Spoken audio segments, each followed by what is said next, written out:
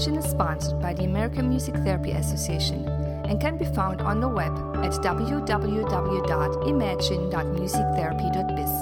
This podcast is entitled Putting the Evidence into Practice, Designing a Plan for Student Success for Children with Autism Spectrum Disorders, and presented by Beth McLaughlin.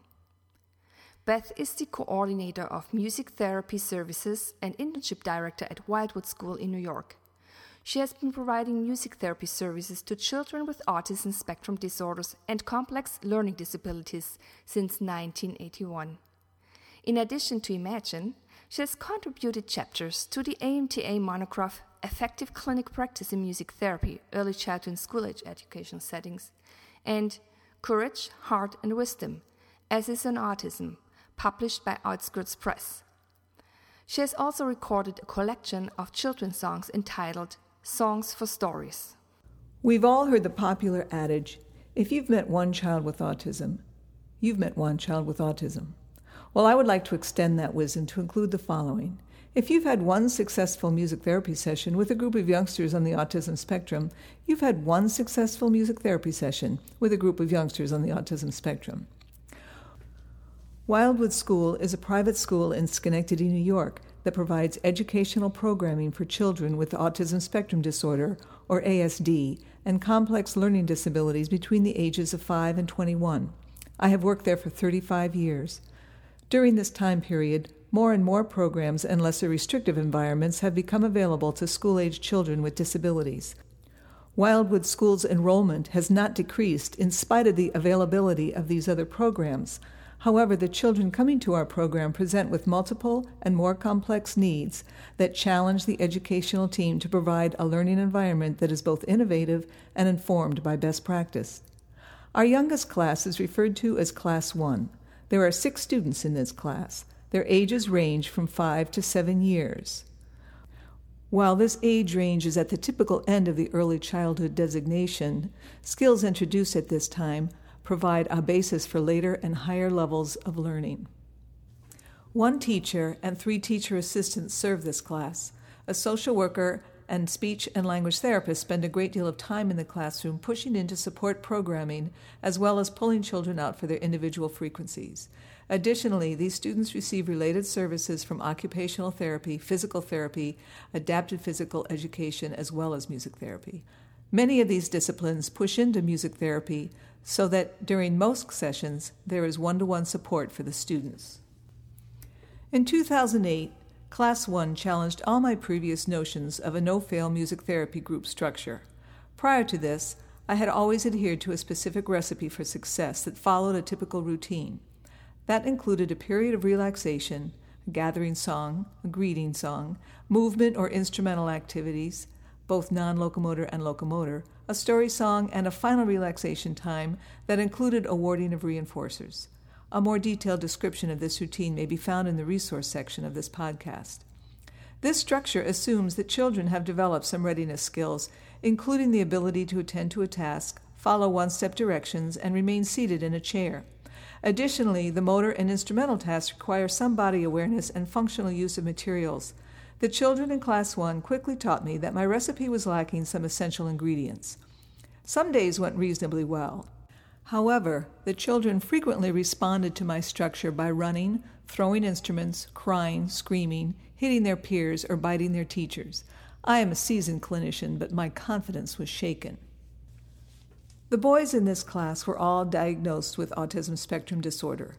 They were nonverbal and presented with sensory needs that interfered with their ability to sit and attend or to use materials functionally. They dropped, threw, mouthed, or flipped instruments for visual stimulation.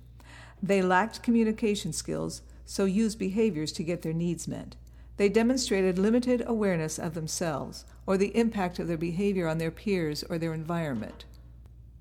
The primary focus of their educational program was to teach them prerequisite skills for accessing their learning environment. To reinforce these skills in music therapy, I needed to get their attention. First, I had to assess the environment. Although my chairs were arranged in a circle, there was too much space between me and the students. Windows and other materials in the room interfered with children's ability to sustain attention to the activity. They did not understand picture cues, so they were confused and distracted, when I attempted to incorporate them. When I turned away from the group to turn on music or get an instrument, 1 or 2 students would leave the group. Support staff then stepped in to redirect the children, but this often resulted in further chaos. My challenge was to get their attention by creating an environment with minimal distractions that would meet their sensory needs, while teaching desired behaviors and enabling a relationship that would make learning possible. Furthermore, I needed input from the educational team to better understand the most effective strategies for working with these children. During a Class 1 team meeting, the staff reported that they were having success engaging the students in learning tasks using discrete trial teaching, or DTT, a methodology used in behaviorally based interventions designed for teaching children on the autism spectrum. DTT has been identified as an established evidence-based practice in the recent National Standards Report published in 2009 by the National Autism Center. It was designed to reduce problem behavior and teach functional alternative behaviors through the application of basic principles of behavior change.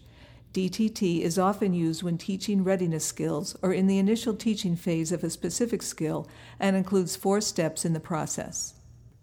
Number 1, a discriminative stimulus is the instruction or environmental cue to which the teacher would like the child to respond.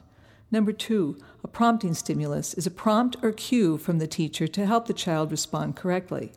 Number 3, the response or the skill or behavior that is the target of the instruction or a portion thereof. And number 4, the reinforcing stimulus, a reward designed to motivate the child to respond and respond correctly. Classroom staff also reported that the children functioned most successfully as a group when seated at a table. Their reinforcement system consisted of redeeming tokens for a small piece of fruit candy accompanied by social praise.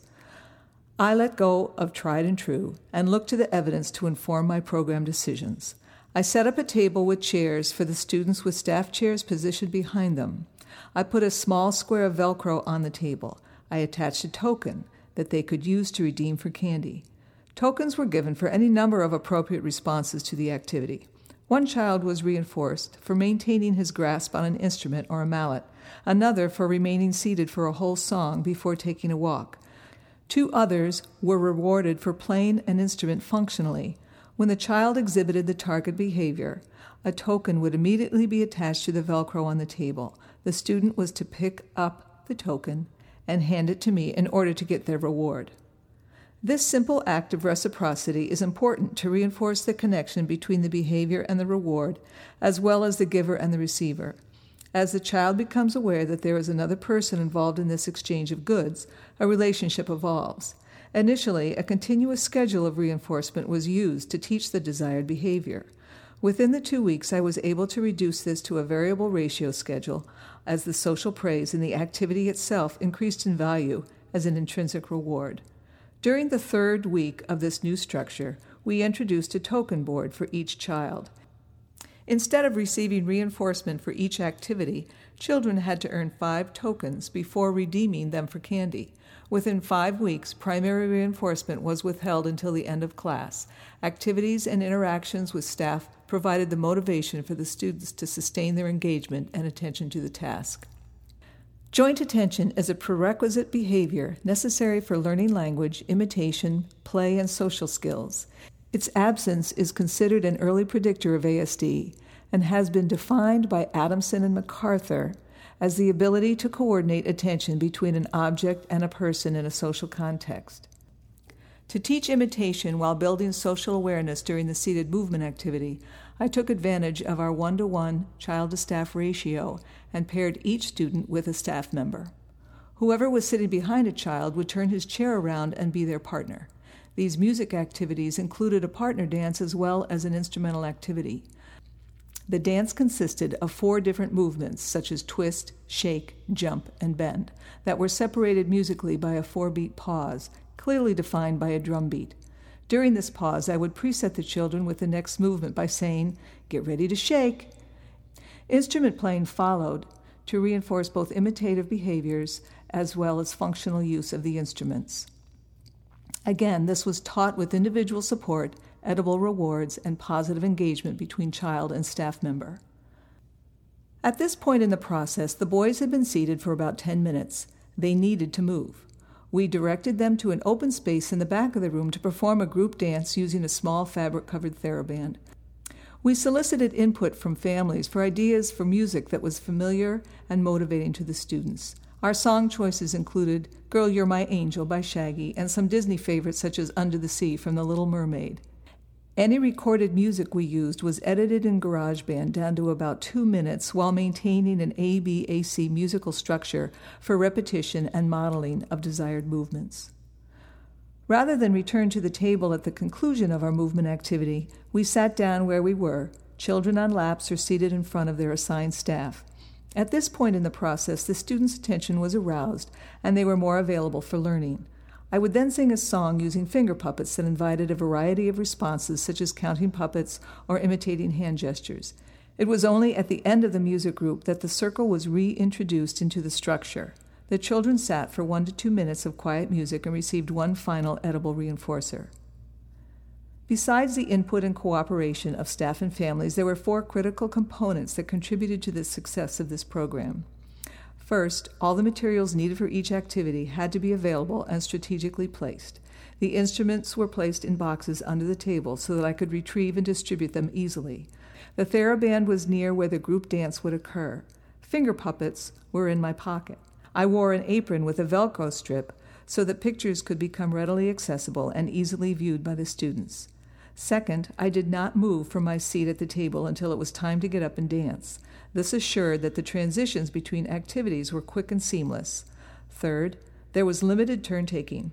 Other than passing out instruments or mallets, all the activities required a group response.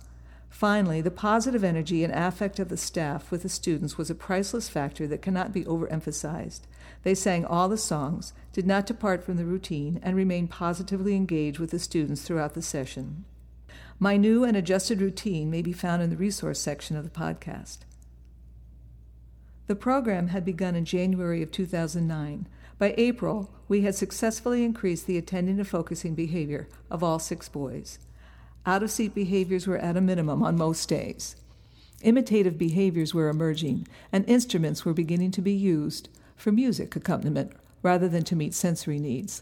Finally, if an increase in positive affect is an indicator of improved joint attention, as suggested by Whalen and Schriebman in 2003, then our music therapy sessions could be deemed a success.